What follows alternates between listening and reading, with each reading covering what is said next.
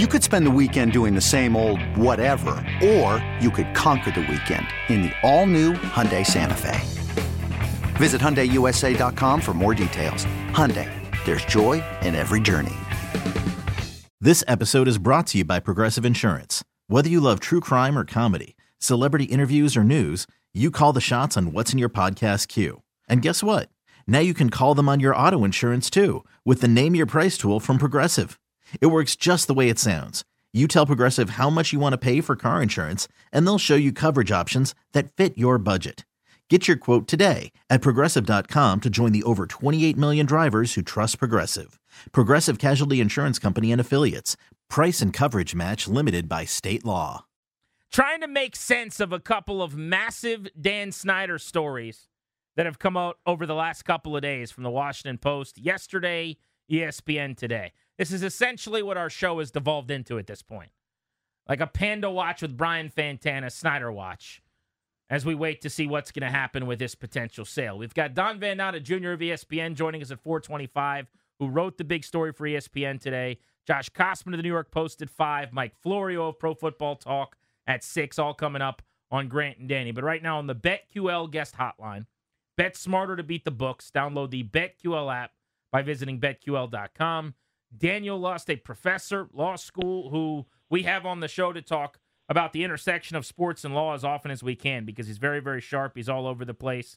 He is on Twitter. You should give him a follow at SportsLawLust. Dan, thanks so much for the time. How are you? I'm good. I'm happy to be in the leadoff spot here, guys. You got some lineup for the show today. Well, it just never ends here, man. And I'll be honest with you. If we're talking about the Payne franchise tag or the release of Carson Wentz, Danny and I are pretty qualified. We know what we're doing, but we have to bring in grown-ups on days like today to try to educate the masses, and that's why you're here. So I actually want to start with what I think is a simple but a super important question that might be a complicated answer, which is we just had someone call in and say that they have some background in this and believe that Dan broke the law, that this is indeed bank fraud. I'm not as convinced, but I don't know what I don't know. So you tell us. I mean, FBI, IRS are investigating. Did he do something criminally wrong? Well, I guess let's start here, right? Federal prosecutors, and Don, I'm sure can explain on this I think he's your next guest. But according to Don's sources, right, that the federal prosecutors in Virginia are their primary focus is that $55 million loan. So, again, we're relying a lot on Don's reporting, so he can probably attest this a little bit. But assuming that the shareholders' agreement, as in between those minority partners, that they really required them approval for Snyder to take out a $55 million loan, that these minority owners of the team that own 40%, does it make sense that they would have to approve a loan of that magnitude? Yeah, I think most kind of deals like that would require that approval. So if Dan went around their backs and didn't tell them, right, he's in a sense, right, depreciating the assets of the company and not advising them, right, not telling them what's going on. And then kind of it goes a couple levels further, right? What level, did the NFL know? What did Bank of America know? I'm not really thrilled with what Don is saying is the due diligence by Bank of America. So, this goes a couple levels here. And at the end of the day, right, it seems to be some allegations of fraud that Dan Snyder was taking money and using the team as kind of his personal piggy bank, as Don kind of lays out, right? Yachts, plane trips, some of those can be, with some degree of reliability, fair business expenses that can be written off. But if Snyder is just using this for his personal expenditures and that $4.5 million expense on the Redskins logo on his private plane, if those numbers don't make sense at the end of the day, it looks to be, right, potentially some form of a fraud. Guys, when I grew up, I had those big fat heads in my room. Those cost like $20. They didn't cost $4.5 million. Maybe you put some super glue, some Gorilla Glue on the plane. I don't know how you get to $4.5 million, and that's Don's reporting right there. So seems like something fishy happened. Dan Lust on Grant and Danny. So to go back then, the minority owners claim that contractually they had to be told and to sign off on taking on that $55 million, and they weren't. Let's assume that's correct, and that in writing, contractually, Dan broke that rule with them. I thought that just meant they could sue him and go after him. That's a rule he broke with them. That doesn't mean it's fraud in the way of being charged. Am I wrong about that? At least with respect to that allegation, right? That could be a personal lawsuit between the two parties involved. But again, this story goes back 2.5 years, right? We're talking about where you guys are in D.C. There's 2 consumer protection complaints that were filed against the team. There's the cooking the books allegations. There's the season ticket holders allegations. So if that's their primary focus, right, that, again, according to Don's reporting, this $55 million loan, if you start unraveling it, seems to be tied to some personal expenses. So then you have to ask, right, does Snyder just not have, is he not liquid, right? Does he not have the cash? Is there more that needs to be unwoven here with respect to the Washington franchise? So at the end of the day, you're taking consumer money. The feds are certainly going to care about that. They're certainly going to care about what you're doing with your taxes. So I'm not particularly sure what aspect the feds are investigating. But after 2.5 years of covering this, there is no shortage of potential claims here that aren't just like civil stuff or potentially getting booted out of the NFL. These are real potential criminal charges that could result here, specifically on the tax side, too. We're going to see at some point these books are going to get shown to somebody. They can unwind that. But, you know, we're kind of speculating as to what charges they could. So the caller that called up and said, I know this is bank fraud. We don't really know anything, right? These are all allegations. So for you guys, right, we know Snyder is heavy on the defamation trigger. This is all supposedly, reportedly. This is just what we're seeing from Don's article. So we can, you know, with some degree of reliability, tell you what might happen. But until we actually see the books, until we see the charges, we can't speculate on how many years, right, Snyder's going to prison. I think anyone that's out on Twitter saying that, you know, they got to take a step back. Dan, the 3 minority owners here, and no one should feel sorry for them. They're billionaires, but did they get screwed here in this circumstance? That $875 million payout for 40%, there's some math that doesn't add up to me. Talk about their grievance and all this. Yeah, so I saw. I mean, listen, I guess you guys are following this very closely. On the legal side, you got to think about it, right? 40% of the team. I wasn't a math major. You know, I'm a lawyer. We get accountants to do our math for us. But you know, let's put that in the vicinity of like $2.75 million, $3 billion, right? That's what 40% takes. And obviously, there's going to be some discount because if you're the minority shareholders of a team, you're not really entitled to a true 40% because you don't have, right? You don't get to control the team, right? Owning 51%. That's a very different game. So there's a premium of owning a majority share, 51%. That said, there's still a kind of an unexplainable gap between the $3 billion, right, and the $7 billion plus that Dan Snyder wants. Now, obviously, in the middle of all this, the Broncos sell for $4 billion. Okay, it still doesn't get you to $7 billion. So if I'm the attorney for these minority owners, or I'm just a minority owner, I'm just sitting here, I'd be wondering, hey, those books that I was shown that got us to that $875 million sale, which put it at a kind of a $2.8 billion valuation, were those legit books? Were those cooked, right? There have been allegations of cooking the books. I'd like to know what was involved here because that number was agreed to based on books, financial records that Dan Snyder provided. There's some allegations that Snyder wasn't being transparent with the team's finances. So that's why, again, I hope everyone's following this, but there's the story that broke this week over from the Washington Post that Snyder is insisting on full indemnity from the NFL and their owners with respect to any potential sale. So if the team is sold, guess what's going to be opened up, boys? The books and records.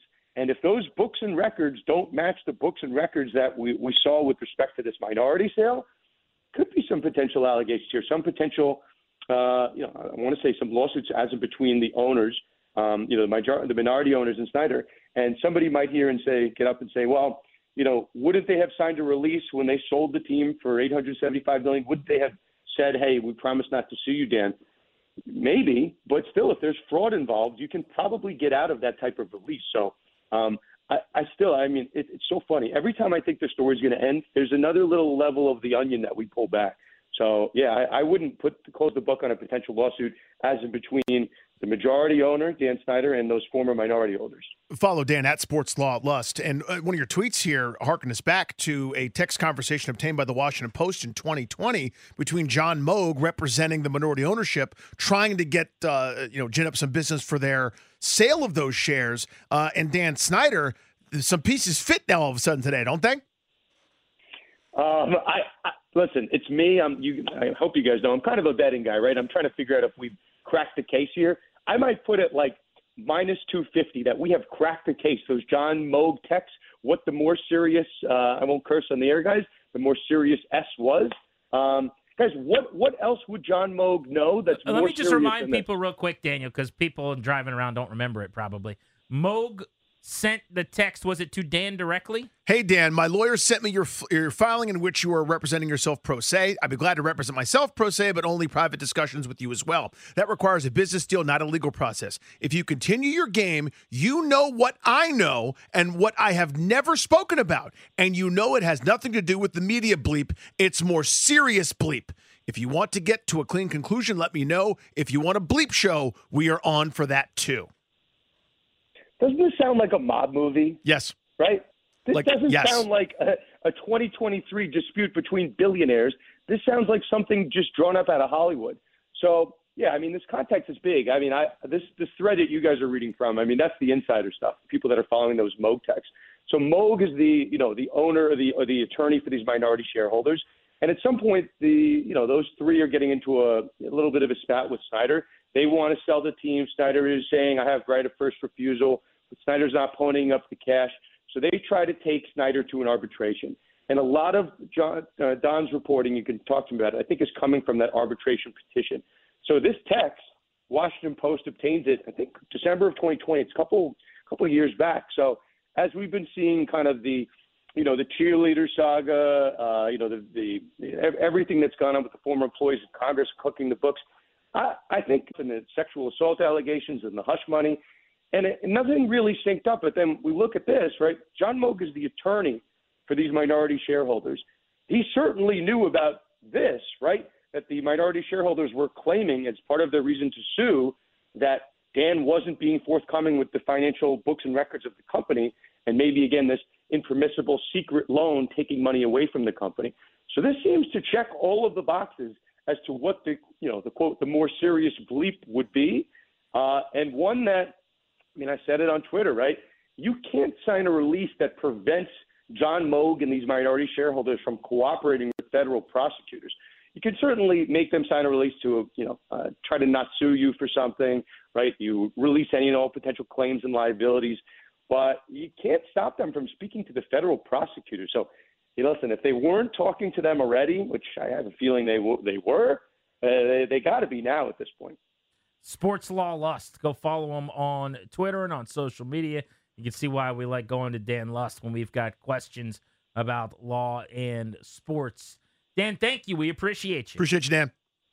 My pleasure, guys. Anytime. That may have also answered part of the question about the indemnity when he says this might still lead to eventually minority owners coming back in to go after Dan post-sale, depending on what the team was worth and what he borrowed them from. We're Grant and Danny at the top of the hour in 20 minutes. We've got 4-pack of tickets to the Capitals that could be yours. Speaking of the Caps, there is a rumored Caps trade to discuss. Sounds like another one of their veterans and a fan favorite could be on the move. We'll tell you about that next on G&D. This episode is brought to you by Progressive Insurance. Whether you love true crime or comedy, celebrity interviews or news, you call the shots on what's in your podcast queue. And guess what? Now you can call them on your auto insurance too with the Name Your Price tool from Progressive. It works just the way it sounds. You tell Progressive how much you want to pay for car insurance, and they'll show you coverage options that fit your budget. Get your quote today at Progressive.com to join the over 28 million drivers who trust Progressive. Progressive Casualty Insurance Company and Affiliates. Price and coverage match limited by state law. Okay, picture this. It's Friday afternoon when a thought hits you. I can spend another weekend doing the same old whatever, or I can hop into my all-new Hyundai Santa Fe and hit the road. With available H-Track all-wheel drive and 3-row seating, my whole family can head deep into the wild. Conquer the weekend in the all-new Hyundai Santa Fe. Visit HyundaiUSA.com or call 562-314-4603 for more details. Hyundai, there's joy in every journey. T-Mobile has invested billions to light up America's largest 5G network, from big cities to small towns, including right here in yours. And great coverage is just the beginning. Right now, families and small businesses can save up to 20% versus AT&T and Verizon when they switch. Visit your local T-Mobile store today.